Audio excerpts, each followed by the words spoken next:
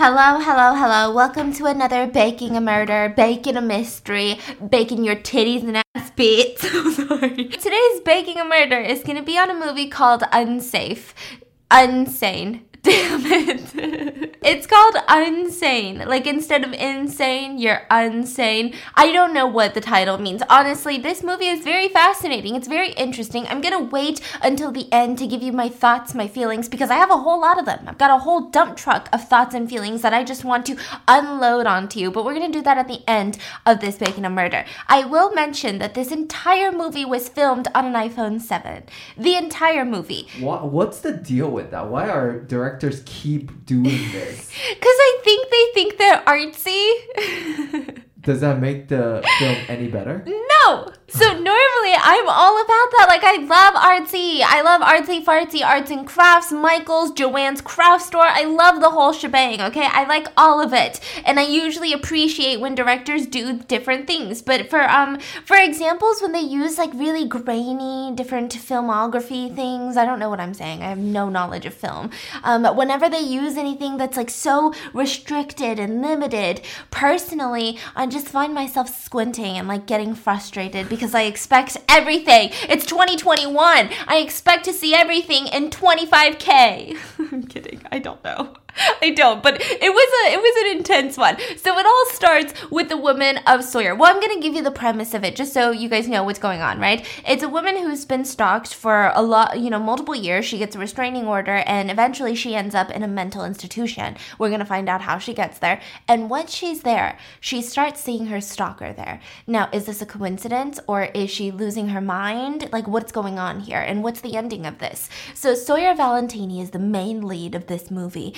And she is, she's not really a lovable character. Like, if you like watching movies where you can really relate to someone, you like fall in love and you're like, that's my bitch, like, we're gonna be best friends, this isn't the one for you because there were multiple times that I wanted to punch her in the face. More than her stalker. I wanted to punch her in the face. So Sawyer Valentini, she had just moved into this new city and she's working as an analyst for a bank. And she's incredibly rude. Now, I feel like she's the type, that will tell people that she's just blunt and like it's straight to the point, but like she'll literally hang up on customers because they're being annoying. So she's blunt. So she's blunt. A lot of her colleagues, one in particular by the name of Jill, thinks like it's a little too much. Like, what are you doing? She's kind of giving her a little weird look. But the boss seems to really like her, even though she just got there. He's impressed with the analytic work that she's doing, with all of the write-ups she's doing. He's like, your reports, fire. Everything is amazing. And he's kind of creepy. He's like, by the way, your reports are amazing. I think you have a future here. Do you want to go somewhere this weekend with me? There's like this conference. We would stay at a hotel. It would be a work trip. It would be, 3 days, 2 nights type situation. And it's really creepy. Please refrain from doing that. So she's like, okay, I mean, maybe I'll think about it. I don't think so. I don't think I'm ready enough. Now, it's unclear if she genuinely feels like she's unready or if she's like, whoa, my boss is a freaking creep. So she kind of rejects him and she leaves. Now, that night, right after work, we kind of see her go through the motions of life. So she goes home. She starts going on her phone. She matched with a bunch of guys on Tinder and decides to meet with one of them at a bar. And immediately they're hitting it off at the bar. You see them, they're talking, they're flirting, they're giggling, and all of a sudden she calls him the wrong name. She's like, oh, remember Brian? And he's like, no, my name's Kevin. And she's like, oh, and he's like, oh, it's okay, I get it, like, names are confusing. And she's like, all right, well, let me just explain it. You're gonna get exactly what you came for today. Like, you're gonna get everything that you want tonight, but you can never call me again. I don't want to hear from you. Don't act like you ever know me. Just, that's it. Tonight, and that's it. And he's just like, what? But Did you like that answer? Because he's a fucking Kevin. He was like, okay, cool.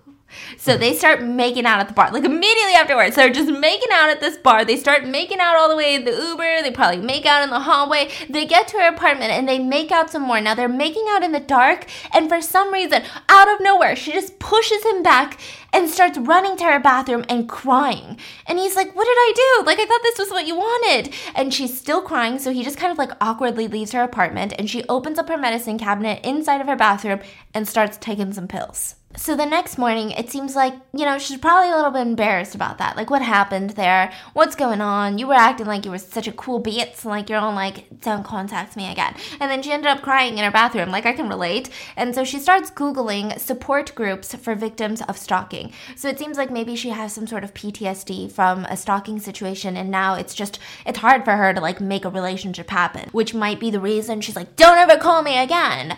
So she finds this place called the Highland Behavioral Clinic, and she's like, you know what, I'm gonna make a freaking appointment. I want to see what's going on. And we kind of get this little voiceover, and we're watching her like go about her day, and she's just talking about how stalking is one of those things where you kind of like lose yourself. I mean, it becomes so normal to change your number every 2 days, like to change your email every 2 days, to look over your shoulder constantly. It's like it kind of ruins your entire life. You can't even go out to the same places anymore. You have to change up your routine constantly. Like you literally lose yourself because who even are you now? You're just doing everything you can to not be stalked. That's who you are. So she sits down with her therapist and she's explaining all of this. And the therapist at first, she looks really, really nice, okay? She's like sitting there and she's like listening and she's like, okay, like I get it. And, what else is going on? I mean, I just moved here from Boston because of him, and I don't know, it's just miserable. I don't really have any friends. I don't really do anything. Every time I look anywhere, I just feel like I see him, which I know, I mean, I'm not hallucinating. I know it's not him. It's probably my PTSD just making me a little bit paranoid and nervous. So it seems like she has a pretty good understanding of what's going on. Like she's still feeling all of the feelings of the PTSD and the trauma, but at least she has like some sort of knowledge of like, I know he's not there, but I just see him everywhere, right? Mm-hmm. And so the therapist is like, that sounds like a miserable life, Sawyer. Yeah, it is. It's not one that I want to keep living. What do you mean by that? Have you been having suicidal thoughts, Sawyer? I mean, no. There was a time where I did. Not anymore. I mean, I moved. Well, Sawyer, did you ever put into thought about how you would do something like that? Probably pills. Probably just experiment with some pills, I think. That seems like the best way to go. But obviously, I don't really think like that anymore. It was just, when you're in the moment of it, you kind of feel like that. But now I'm in a new city and I'm trying to get my life together. Yeah. Interesting. Well, why don't you fill out these forms? And so Sawyer at this point, she's like, okay, well, this was really nice. Like, I know my time is over, my session is over, but I would love to come back next week. Like, do you guys have an opening next week? Because, damn, like, you're a really good listener. Like, this is the first time. Like, I can't believe I didn't go to therapy before. Like, I like it. I feel free already. Like, I feel so much better. Thank you, Sawyer. Well, I just need you to fill out these forms first. These are very generic, just some waivers, some medical information, emergency contacts, and the receptionist can help you with making an appointment. So she's like, all right, well, thank you so much. You're an amazing listener. She leaves the room. She starts filling out all of these forms, all these crazy medical forms in the receptionist area. Then she hands it over to the receptionist, and she's like, all right, so do you guys have time, maybe same time next week? All right, Miss Sawyer, do you mind just holding on 1 minute? Okay. Do you mind just taking a seat and someone will be right out with you? I don't really need anyone to be right out with me. I actually have to go back to work. Do you guys have an appointment same time next week or any time next week? Miss Valentini, please just sit. We're going to have someone out to kind of go through the next steps of your care.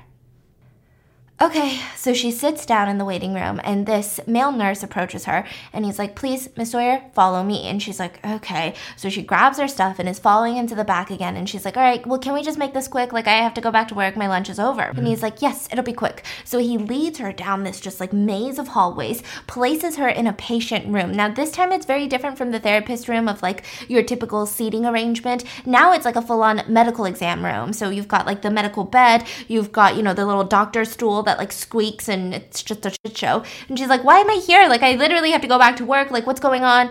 I mean, what's happening? And he says, can I see your bag, please? I just need to make sure that there's no hazardous material in there. And she's like, what? Why do you need to see my bag? It's just protocol, ma'am. Like, can you please just give me your bag? I just need to make sure there's nothing in there where you can harm other patients. Why would I harm other patients? I need to go back to work. And he's like, ma'am, please just let me do my job and you'll get out of here. And so she's like, okay, gives him her purse, and he takes everything out of the purse, puts it into this big plastic bag, and just leaves the room with both of them, her phone included, and just closes the door. And immediately she's like walking towards the door to leave. So he took everything? Yeah, her entire purse, but he like put it into a plastic bag first. And she's like, okay, this is weird. And as he's leaving, she's trying to leave, but another woman walks in, and it seems like maybe she's a nurse. And she's like, all right, Miss Valentini, I need you to take off all of your clothes. We're going to do a head-to-toe exam. Nothing is invasive. This is just protocol. What? What are you talking about? Okay. Did the therapist say something? Because I'm fine. Like, you know I'm fine, right? This is really crazy. There must be some sort of misunderstanding. I'm Sawyer Valentini. I came here because I had a stalking situation. I didn't come here because I'm like, I don't know, crazy. She's like, what's going on, right? Yeah. And she's like, ma'am, just take off your clothes, all right? And so she's like, geez Louise. Listen, you can take off your clothes or... well, you won't really like the next option, so just do as I ask, please. So she starts taking off her clothes, she gets her exam done, and she gets put into one of those hospital gowns. And she's like, all right, Miss Valentini, please follow me. And she starts walking through the little hallways again, and she's just chasing after her in her hospital gown. Like, what is happening? Like, I literally have to go back to work. Like, you guys are crazy. And she's like, okay, so we just checked in Miss Valentini, gives her a little paper, like one of those McDonald's ketchup cups of pills. And she's like, all right, take this and take this. She's like, why? Like, okay, now she's trying to reason with the nurse. Like, you know that nothing's wrong with me, right? Like, I get it. You're just trying to do your job. I'm going to make it easier for you. Like, I know that this isn't your fault, but there must be some miscommunication down the way because I'm not supposed to be here. Ms. Valentini, it says that right here you signed consent to be involuntarily held for 24 hours. This is your signature, is it not, Ms. Valentini? Oh my god. Okay, yeah, but I mean, I just signed that outside because it's routine. Like, she just told me it's a bunch of waivers. All right, well, Miss Valentini, you signed it, so there's nothing I can do. Are you kidding me? So she starts panicking, and now I think this is like when you start thinking about, like, we've really talked about this so many times. If you were placed in a mental institution and everyone told you that you're crazy, how would you try to prove that you're not, and I hate using this E word, but like, how would you try to prove that you're not diagnosed with a mental illness that they claim that you have? Mm-hmm. It's like so difficult when you're in a situation like that. I feel like you're already at a massive disadvantage. You're already the liar, you know? Yeah. And so she's like, okay. You know what? You're right. I'll take the pills. I got it. 24 hours.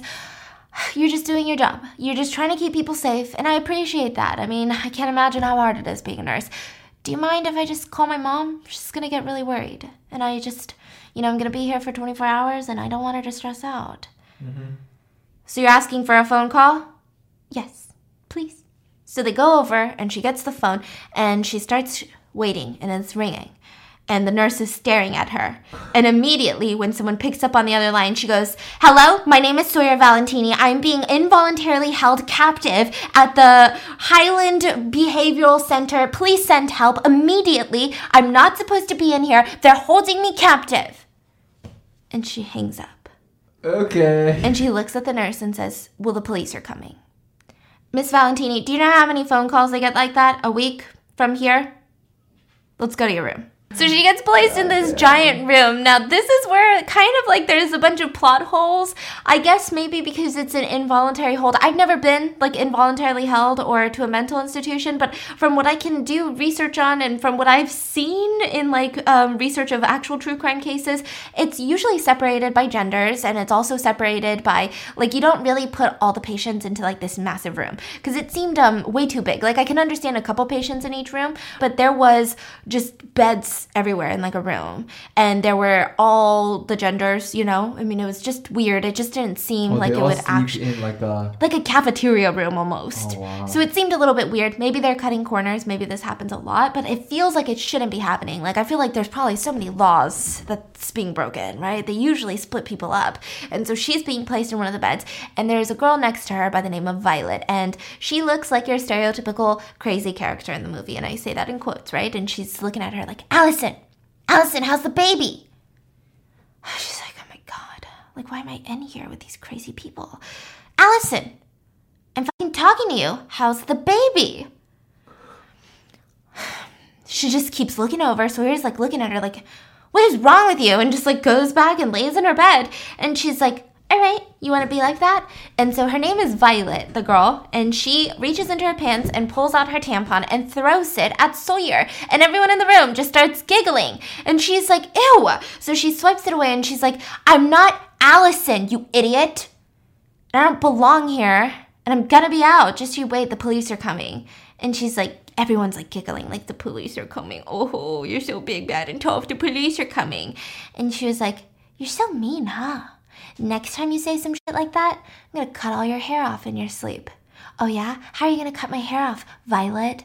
And she reaches up her shirt, and inside of her like waistband of the hospital uniform that she's wearing, she's got this like metal spoon that she's kind of like, it still looks like a spoon, it just looks somewhat sharp. And then she's like, now what?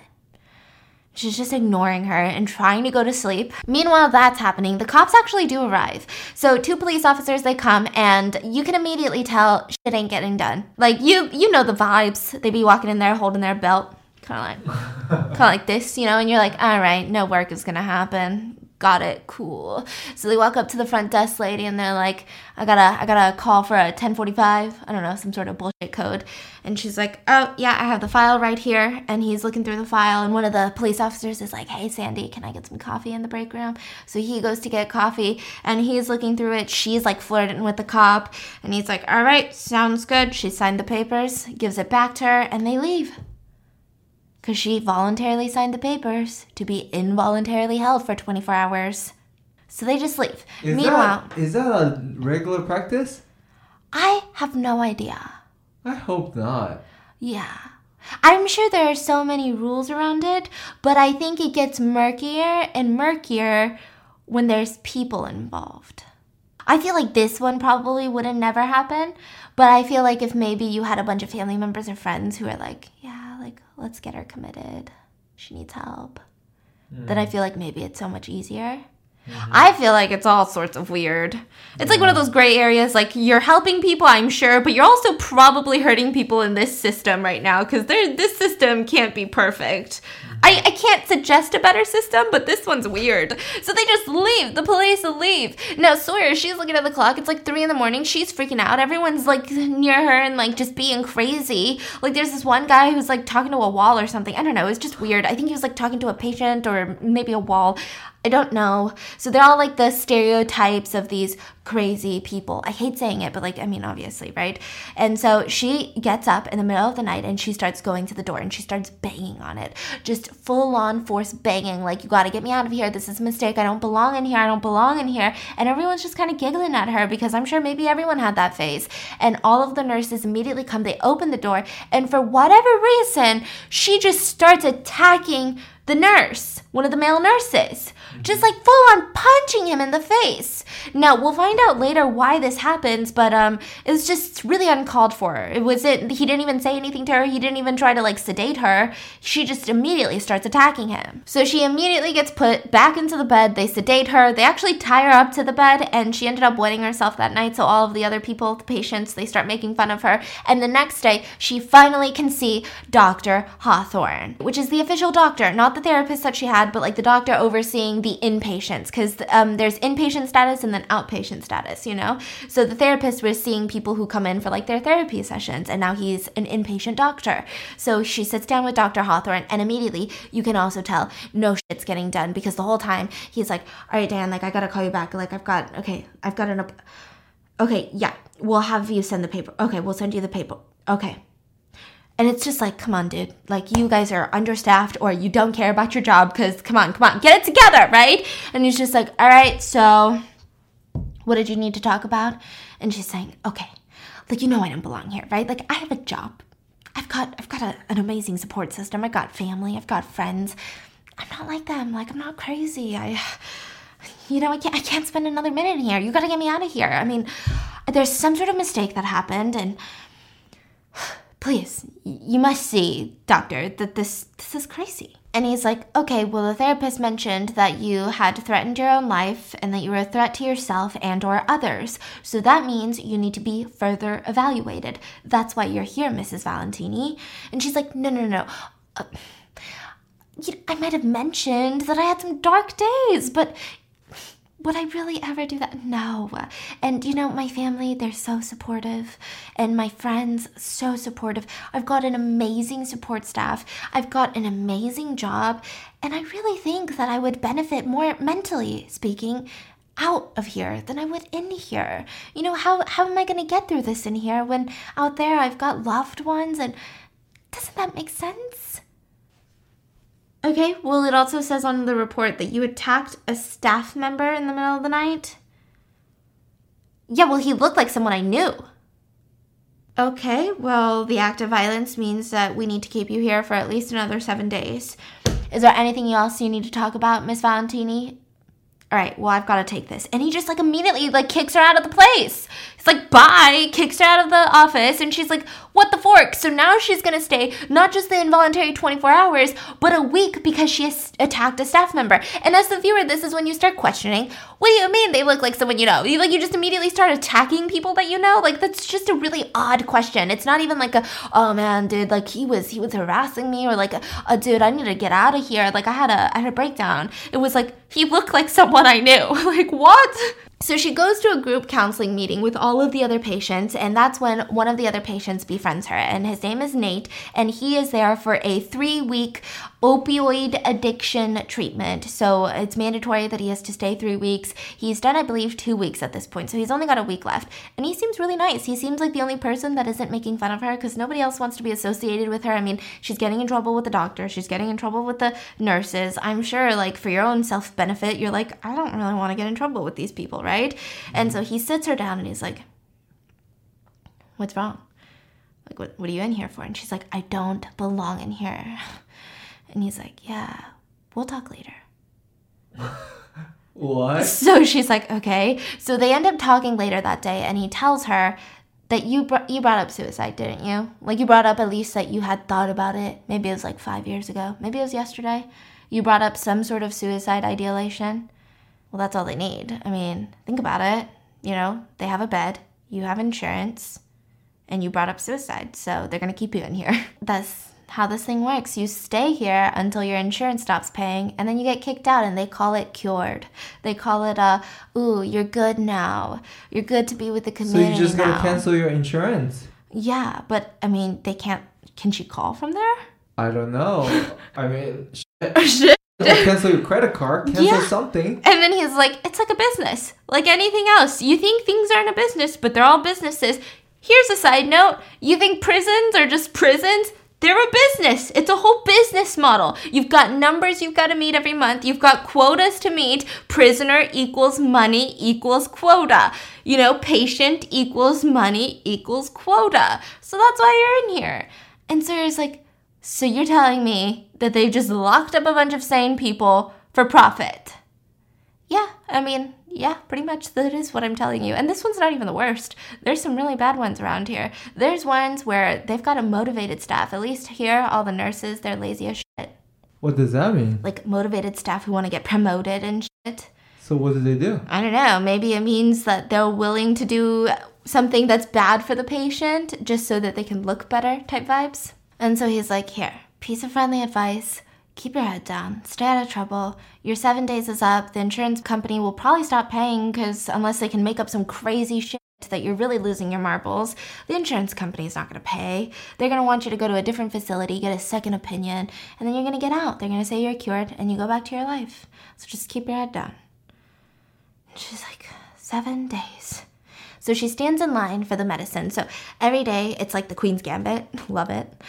They just stand in line to get medicine, right? So they're all standing there. The nurse is like, all right, next person. They all have their own different pills, their own medication, but they have to take it in front of the nurse, show the inside of their mouth, all of that jazz, and then they get to leave the line. So she's in line, and once she gets to the front, she starts kind of freaking out. So the nurse hands her the pills, and it's the same nurse that she had attacked on the first night. And she keeps saying, no way. No, I got a restraining order on you in Boston. And he's just like, Sawyer Valentini, these are your pills? You're not allowed to be anywhere near me. You're not allowed to, the Boston cops have a record of my restraining order. You're not allowed to be anywhere near me. And he's just like, these are your pills, and everyone's looking around, and all the other nurses are like, okay, she's maybe having a breakdown. And she's like, I hope you're happy. I hope you're happy because you're going to jail now. And he's like, okay. She looks at his badge and it says George Shaw on it. And she's like, George Shaw? Is that what you're going by now? You're fucking David Strine and you know it. And she's like, okay. Everyone's like, what's going on? So the nurses are looking around. All of the patients are confused. And she keeps telling everyone, he's been calling me. He's been texting me. He's been breaking into my apartment. He's been following me to work. I moved to a completely new city because you've been stalking me. And now you're just here? No, you're going to jail. And the nurse is looking at the other, guy. And he's like, well, do you know her or something? No, I've never even been to Boston.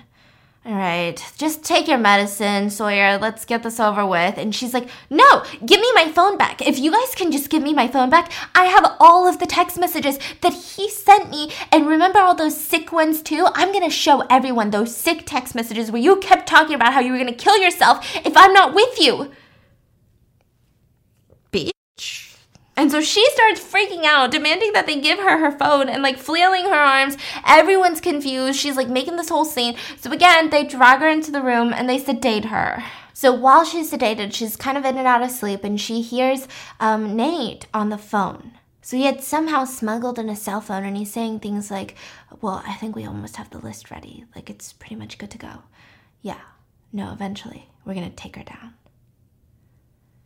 And so you kind of wonder, like, is she going to start believing that maybe Nate is out to get her? Or, like, what's going on? Because she looks really suspicious. She's not just looking at him like, oh, shit, he's got a phone, just kind of looking at him really, really intensely.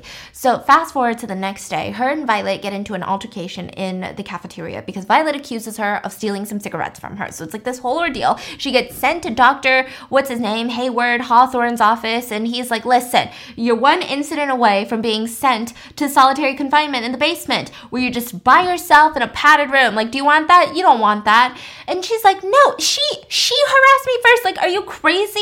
And she's like, and also, you're the one to talk. This is Rich. Okay, doctor, listen, I don't know what kind of establishment you're running, but I came in here because I was having a stalker situation, and you freaking hired my stalker, so.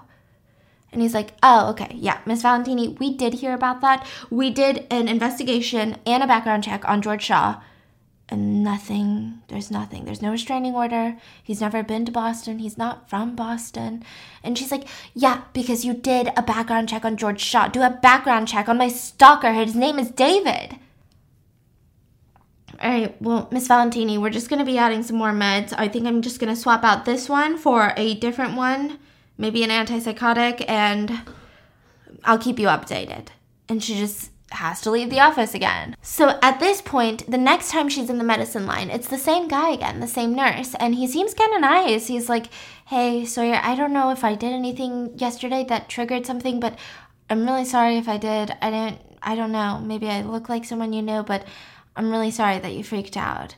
And she's kind of like receptive to it. She's like, okay, like she's thinking about her plans, right? I think she's like plotting her options here. And all the other people are like, come on, take your meds, bitch. And a fight breaks out between two of the patients in the back of the line. So the rest of the nurses who are with George, the nurse, they run to kind of sedate the other patients. And he brings something out of his pocket. And it's a letter that she had written from inside of the hospital to her mom, telling her everything. And it was addressed to her mom. And he just showed it to her, and then smirked and put it back into his pocket. So this, to the audience, confirms either she's seeing things and hallucinating, or this is dead-ass her stalker. So she starts freaking out again. So she gets sedated again. So the next day, she's like, okay, I'm going to play it a little bit different. And she goes up to Nate, who had that phone that he was talking to. So now she can make a phone call without any of the staff knowing. And she's like, please, like, I'm begging you, like, let me use your phone. And he's a super nice dude. So he was like, okay, fine, use my phone. And so she calls her mom, and her mom's name is Angela, and she just tells her everything. So it seems at this point, her mom didn't even know why she moved. Her mom didn't know about the stalker. So she just kind of gives her a rundown, like, Mom, this is where I'm at right now. They're involuntarily holding me for the next 7 days. My stalker is here. He stalked me from Boston. That's why I moved to Philadelphia. Like, please, you need to come here. And her mom is kind of like, what? A stalker? Like, is that why you moved? Okay, what is the place's name? And so the mom, she starts driving to where she's being held, and it seems like, okay, finally, we're gonna get some justice. So her mom goes there, and she's yelling at the receptionist. She's like, I don't freaking care who you are. I'm yelling at receptionists. I'm yelling at doctors. Her mom is a fighter. She was like, you're gonna bring my daughter out. She's gonna come out with me. I don't give a shit what you have to say. And she finally gets to the head of the entire hospital. And so she's sitting down with this woman, and she's like, I need my daughter. You're gonna give me my daughter, or I'm gonna call my attorneys. I'm going to call the cops. I'm going to call everyone. And she's like, okay, that's fine. But Mrs. Valentini, that's not why we're having your daughter here. We're not keeping your daughter for insurance purposes. We're keeping her here because we think that she's a danger to herself. And we have multiple in-hospital, doctors who are amazing. They're treating her. And I just don't think we should get lawyers involved because I see on her record she just got hired at a bank, and usually people like banks, they don't like frivolous lawsuits. And, do you really want to draw attention to the fact that your daughter was held in a mental institution for her future employers? I don't think that would be smart, but again, you're free to do as you wish, but we're just trying to look out for Sawyer. That's it. You're good. And so her mom's like, well, can I see her? Can I see her at least? Well, visiting hours just ended like an hour ago, but okay, yeah, we can give you 20 minutes. So she gets to meet up with Sawyer, and Sawyer kind of tells her everything, and Sawyer doesn't seem quote-unquote crazy anymore. Like, she's like, Mom, I'm really sorry. You need to get me out of here. I don't know what's going on. I know he's in here, and I'm sorry I didn't tell you about the stalker.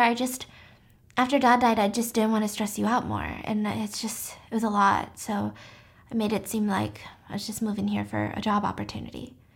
Okay, well, that's okay, Sawyer. I'm gonna get that son of a bitch. We're gonna get him arrested. I don't care if I have to call the most expensive attorney in the city. I don't care if I have to call the FBI. I'm gonna get you out of here, okay? Jesus Christ, what are you wearing? Okay, I'm gonna go back to the motel. I booked into the motel across the street, and I'm gonna get you some. I always overpack, so I'm gonna get you some of my clothes.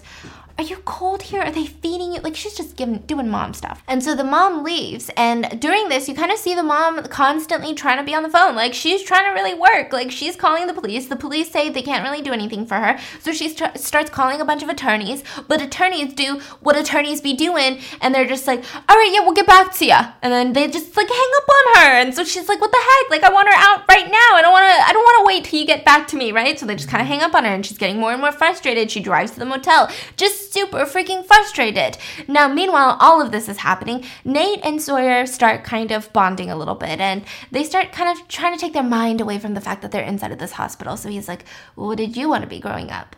And she's like, I don't know. What about you? And he's like, well, I wanted to be an astronaut. Now I'm here.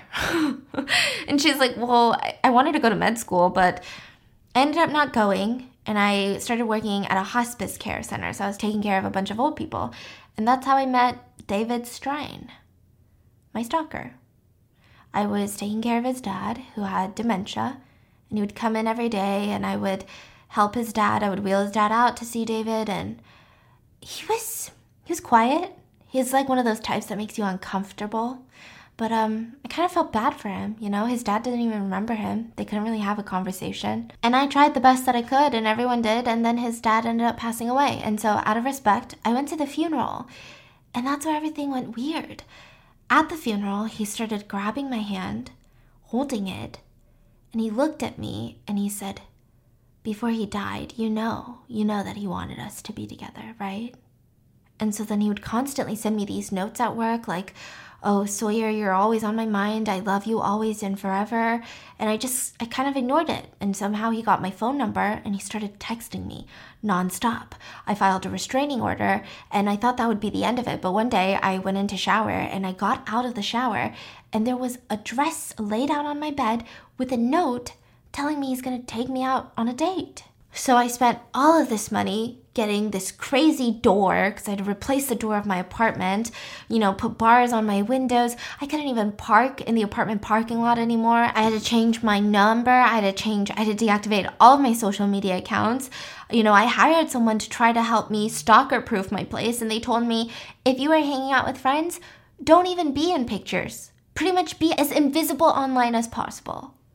And it just kind of ruined my life. And I started seeing him everywhere. and maybe I am crazy. And he's like, no, you're not crazy. You're fine. So we see the mom at the motel, and she's kind of panicking. She's smoking some weed, and she's like, yeah, mom's cool. She's like calling some more attorneys, like looking up how to, prison break her daughter out. And she gets a knock on the door, and it's maintenance. And she looks through the little peephole, and we know it's David Strine, the nurse. And she opens the door, and that's all we see. So the next night, Sawyer finds a way to not take her meds. She is able to show her mouth, but is able to spit them back up, and she was putting it under her pillow inside the bed. And she felt something, and she takes it out, and it's her mom's ring, her wedding ring, that she never takes off since Dad died.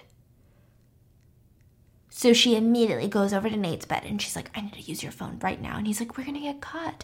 And she's like, trust me, I need to use your phone right now. And she keeps calling and calling her mom, and she will not pick up. So she leaves a bunch of voicemails. And so the next day, her and Nate start bonding some more, and she's just talking about how it's day 5. She's really excited to get out, but she's so worried that her mom's not picking up. And he's like, it's fine. She's probably busy talking to attorneys. In 2 days, she's going to be out there excited, and you're going to go home with your mom. And she's like, well, you get out in a week, maybe we can go to lunch or something, because I kind of owe you. You've been helping me with your phone and stuff. I really owe you. And he's like, no, it's different. It's really different. Like, once you get out of here, you don't want to be people's friends, okay? Like, we're not the same people out of here. Inside, we're friends. Outside, we're not. And also, outside, I don't have anything to be useful. Inside, I've got a phone. So, that's why you want to be my friend. And she's like, well, maybe I can let you use my phone when we're outside. So it's like kind of her invitation to be like, no, we'll still be friends. And he's like, okay, yeah, maybe I'll use your phone when we're outside. So they're giggling. Meanwhile, the creepy nurse is watching. And he's getting mad. So later we see Nate go to the bathroom, and the creepy nurse walks into the bathroom, and Nate freaks out. He, flushes the toilet, washes his hands, and the creepy nurse walks up behind him and smashes his head against the mirror and drags him to the basement of the facility. I don't know how he got away with that, but he did. Put him in a wheelchair. He's tied up in the wheelchair because in these types of institutions, they've got handcuffs on the wheelchair. Oh, he just hold on. Yeah, he hold on kidnapped a patient inside the hospital. Oh, yeah. Wait, what? And he starts doing the electroshock on him downstairs. Torture house. With a defibrillator, the one that's clear, Grey's Anatomy, all of that jazz. And he starts torturing him, saying things like, you shouldn't really get involved in other patients' treatments. Who do you think you are? And so at that point, he somehow is able to get drugs and injects Nate with what we can assume to be a lethal dosage of opioids, which is what he's inside of this rehab for. And he just kind of leaves him slumped over. He takes him out of the wheelchair, leaves him in the basement. So if someone finds him, maybe you think a patient got rogue and somehow got hands on drugs and overdosed. So he leaves him, and the next night, Sawyer goes to bed, and she reaches under her pillow and she sees Nate's phone. And this is really confusing because she hasn't seen Nate in a while, right? And she looks at text messages that he had just received, and it's pictures of Nate being tortured in the basement. So she starts freaking out, and I don't know how this happened, but for some reason, instead of calmly walking up to a nurse and showing them the pictures, she just starts hysterically screaming. So they don't even try to talk to her, they just sedate her again. And after she gets sedated, she wakes up in solitary confinement in the basement in this padded room. So meanwhile, all of that is taking place in the basement. The nurses, they've got their own little scandal. They're going around and they're talking to George, and they're like, hey, George, you need to keep it under the wraps. And if you hear any patients talking about it, squash the rumors. But we found one of the patients dead in the basement. He's like, dead? Yeah, I think he got his hands in a drug cabinet because we think he overdosed. Oh my God, that's terrible. Who would leave something like that open? I don't know, but if you hear other patients talking about it, squash the rumors. Just say he was transferred. And so he's like, yeah, of course. So he goes down into the padded basement to visit Sawyer, and he starts talking this nonsense with her. So this is kind of the first time that you see them talk without him being like, I'm George Shaw, I'm a fucking nurse. She's like, are you gonna kill me? Just kill me. Are you gonna kill me? Just do it. And he's like, what are you talking about? There's no way after all this time that you think that I would possibly hurt you. No, Sawyer, I love you. Why would I hurt you? It's crazy. And she's like, did you kill Nate? Well, Nate chose his course of action, and he chose the consequences. Well, you killed my fucking mom, didn't you? No. What? Your mom is like family to me. How could I kill your mom? You don't even know my mom. My mom doesn't even know you exist. no, Sawyer, I didn't kill your mom. And she's like, well, how did you get my mom's ring? And he says, listen, I went to the motel that your mom was staying at, and I had a nice conversation. She told me how your mom and your dad met, and I told her how we met at the hospice center, and she gave me her wedding ring for me to propose to you.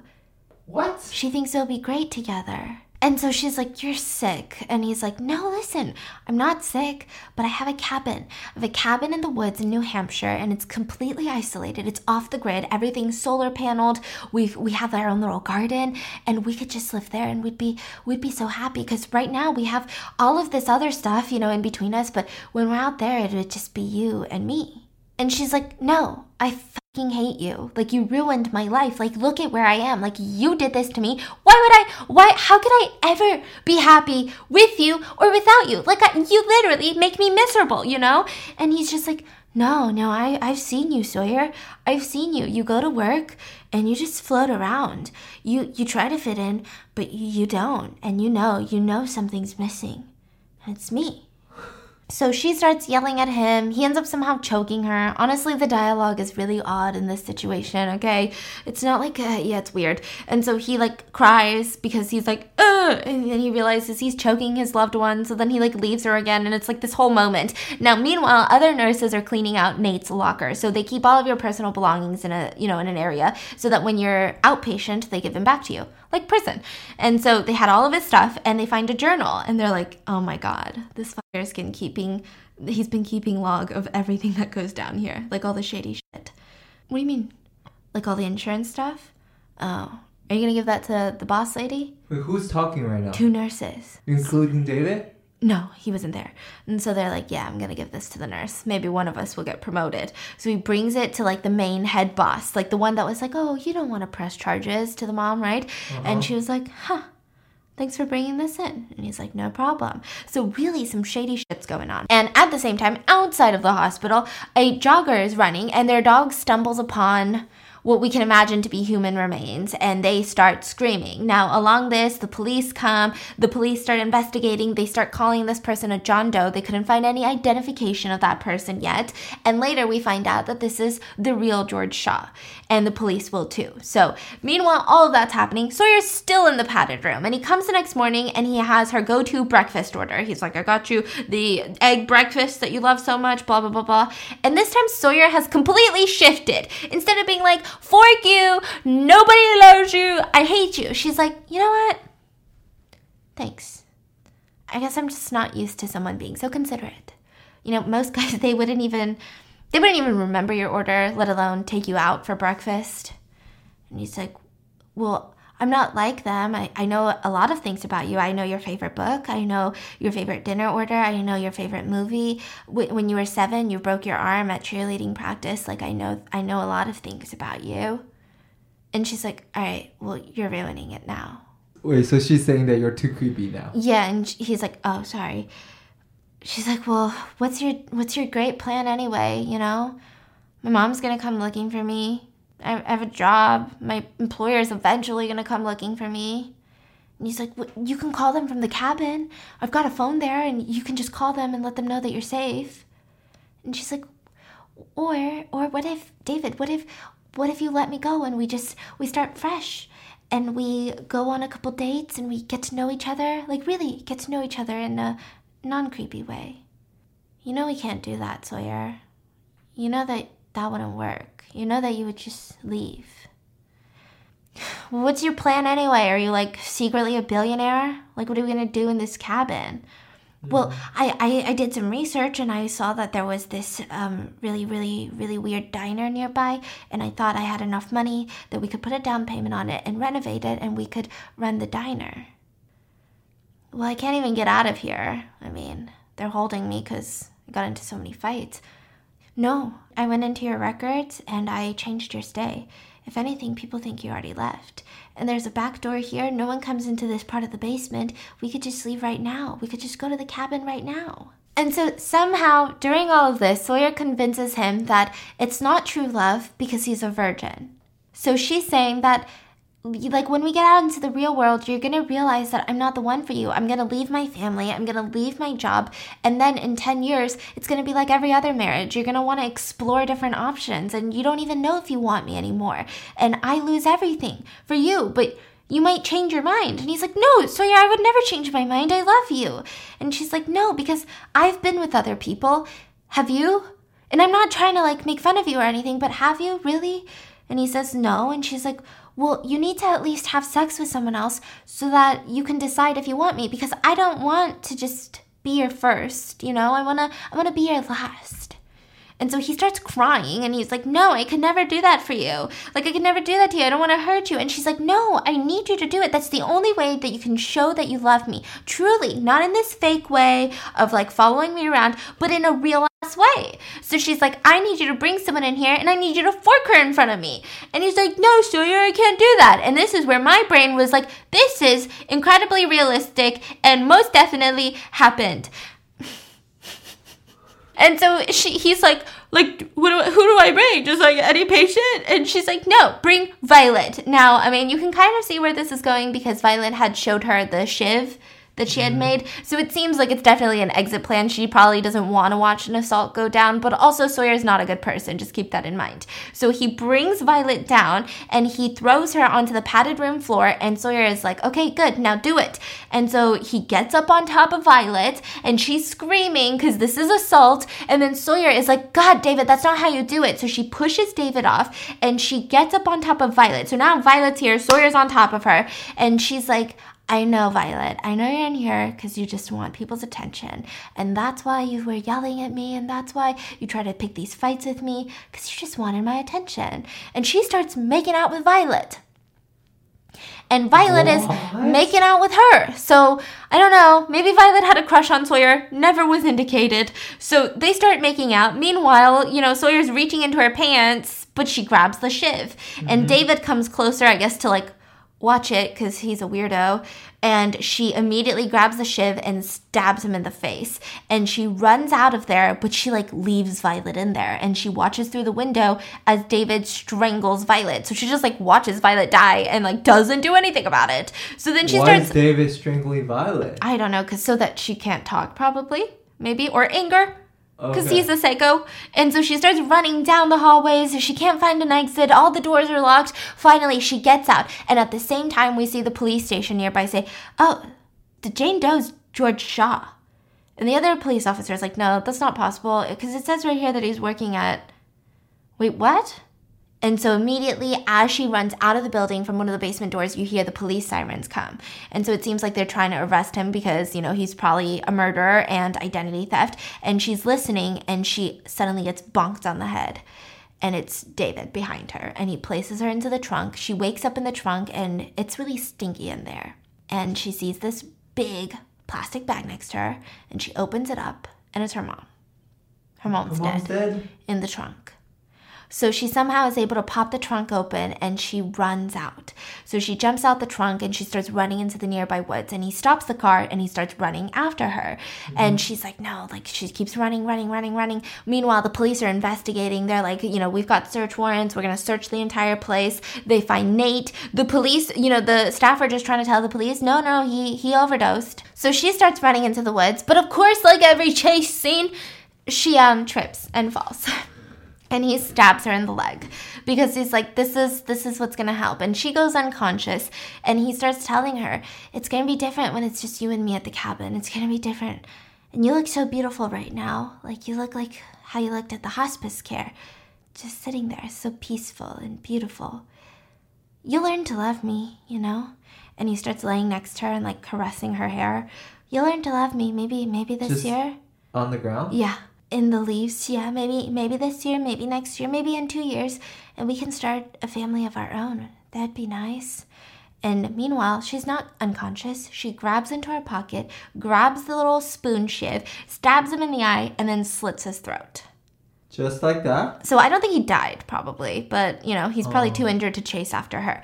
And all of that's happening. Meanwhile, breaking news is happening that there is insurance fraud happening. They found Violet's body, suspicious of Nate's body. Now, Nate had that cell phone because I don't know if he was a journalist or if he had contact with journalists, but he was working with a team who knew that he went off the grid all of a sudden, and they had all of his notes, they had all of the information, specific dates, specific people involved, so all of the staff get arrested. It was just an insurance fraud? Yeah.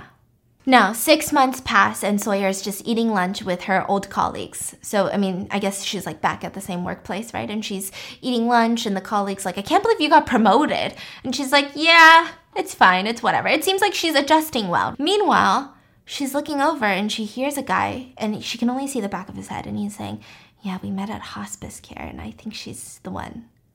And she grabs her salad fork, or her salad knife, and starts walking up to that person, and she's about to stab him, and he turns around, and it's not David, it's someone else. And so she drops the knife, and she runs out of there, shaking. And that's the end. So... was that David or not? It wasn't, no. No, but it's just I guess they're trying to imply that, the trauma never goes away. But is David dead? I don't know. Oh, we don't even know if he's arrested. Yeah. This one was a weird movie. Okay, so I tried to tell it to the best of my abilities. Would I recommend this movie? No. I think, they tried really hard to be different. And I don't know what their budget was for this. I think they tried really hard to be different with the whole iPhone 7 filming. But, the dialogue was just such a stereotype. There was no character development. The main character is so unlovable, but not in a way that's like Game of Thrones, where all the characters are unlovable, and, you have one or two good ones, and then the rest are just horrendous, but you keep watching because, oh, God, how much more evil can they be? It was just you're supposed to sympathize for her because she's a stalking victim, but at the same time, she, doesn't give a fork if Violet dies and gets assaulted. And it's just, it's really hard to have any sympathy. If anything, you seem just as bad as the stalker, that you're willing to, have a girl get assaulted. Because what? The whole stalker dialogue is pretty much if I asked my newborn niece to write a dialogue about stalking. The screenwriting was just weird. There was no, depth. It was very stereotypical, no, I love you. I would never hurt you. And then she was like, oh, you're just, no girl likes you, huh? Is that why you're a stalker now? And then she was like, okay, I'll go to the cabin with you. And he's like, really? And she's like, but you gotta fork someone first. And he's like, really? It was just a lot. It's just a little weird. Especially, I think, coming from, true crime angle, it just seems really, really shallow, right? Really unrealistic. This seems like if you were to bring this to a judge and jury, they're like, oh yeah, that's what we know stalking to be, literally in a textbook, But most stalking cases are not like that. They're really nuanced. There's so much vague areas, and it just gets really strange. Would I recommend it? It's not my favorite. How would you rate it? See, that's the thing, though. The person who produces it made one of my really loved movies called Side Effects. The one with the two women come together to sue a massive drug company, and she kills her husband. And it was because the side effects of a drug could possibly make her... So her and her therapist were, working together, and it's, this whole thing, and they're lovers. So he produced that one, and I really liked that one because it was oh, there's so many, nuanced things, and there's so many things that I wasn't expecting. But then this one was just really flat. So, a 0. Yeah. I think especially if you have been around a stalking victim or have been stalked, I don't think you're going to like this video because it is just so incredibly, stereotypical and shallow that you're going to be like, that's not even... So let me know in the comments, what are your thoughts? And I hope you guys enjoyed, and I'll see you tomorrow. Bye.